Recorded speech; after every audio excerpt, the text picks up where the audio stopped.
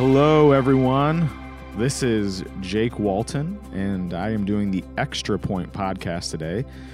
And I'm going to be sharing a little bit of bonus coverage from last Sunday's sermon.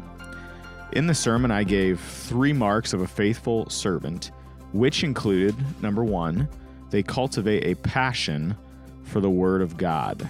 Number 2, they invest in the upcoming generation. And number 3, they lead by example.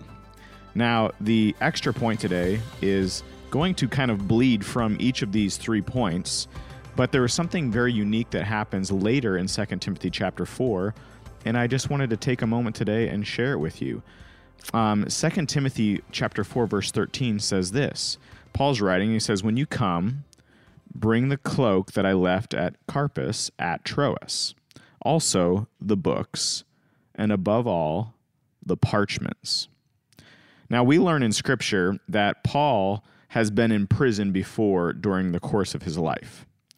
And while he's never been there for overly extended periods of time, while he was there, he never prayed and asked the Lord to deliver him from prison. He never asked for much. In fact, in Philippians 4, he says, "I've learned to be content in all circumstances." So Paul was not an overly needy person. But in 2 Timothy chapter 4, it's very interesting to me that something that Paul did want was his books, and especially the parchments. Why was this? Well, my thought of it is because Paul was a lifelong student. And as he sits in prison, what he longs to do is to study and to learn. In fact, in 1 Timothy chapter 4, Paul writes, and I'm sure many of you have heard, that we are to discipline ourselves for what? The purpose of godliness. You see, our good works and disciplines, they don't save us, but they do demonstrate that we have actually been saved. And one of those disciplines is to read and to learn. And most importantly, Scripture. But in today's world and all the resources that we have, we've been blessed with commentaries, with books from trusted sources that help us see different angles or teach us new things about God's Word that we never knew before. Yes, one of the disciplines of a godly person is to read and to learn. Proverbs 19, verse 2 tells us that zeal without knowledge is useless. So if we want to be godly and to discipline ourselves for the point of godliness, we need to open up Scripture and learn. Paul was saved in Acts chapter 9 on the road to Damascus. And that's something that I always knew. But this is what I didn't know, and this was fascinating to me, that after his conversion, Paul went and spent 3 years in Arabia and Damascus.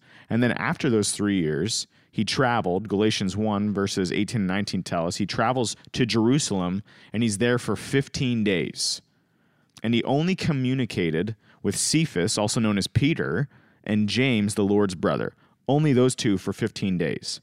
And then after those 15 days, the Apostle Paul went to Syria and Cilicia for 14 years, doing what most believe was mastering the Word of God and living his life as a monk, studying, going deeper, learning.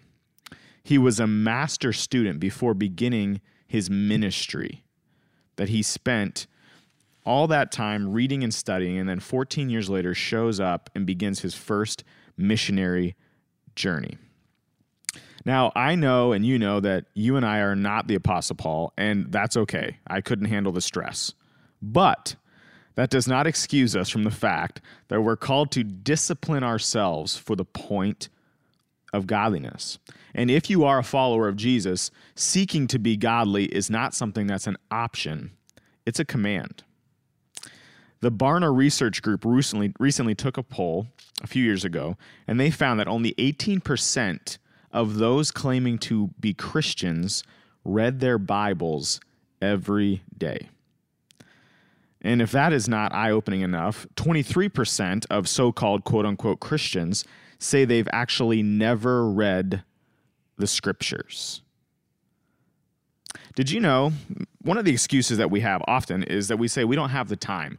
We've got this and this and this going on in our lives, and I don't have time for one more thing. But I think what the scriptures is telling us and what Paul showed us by example is that if you are a Christian, digging in and reading should not be happening at the end of your priority list or at the end of the day. Rather, it should be happening at the beginning. And for those of us who say we don't have time, there are some other statistics that I have found that are even more eye-opening. It takes roughly around 70 hours total for a Christian to read through the entire Bible.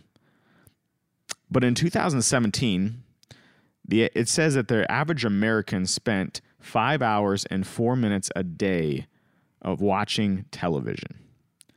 That is 140 hours a month, and get this, folks, 77 days in a year that the average American spends watching television. I don't think that we are not going deeper in the scriptures because we don't have time. I think that we don't go deeper in the scriptures because we are lazy. In his book, Spiritual Disciplines for the Christian Life by Donald Whitney, which I would recommend everyone to buy a copy and to learn and study from, he says this. He says, when we accept Christ, God gives us a holy hunger for the scriptures. And I am thankful for that, and I am experiencing that in my own life. And that's a gift. But we are the ones who must open the book and read the words to train ourselves for godliness. So all of that summed up, this is the fourth mark of a faithful servant of Jesus Christ. They are lifelong students. They are lifelong students. They open the Word of God and learn what it has to say, and they apply it to their lives for the point of godliness.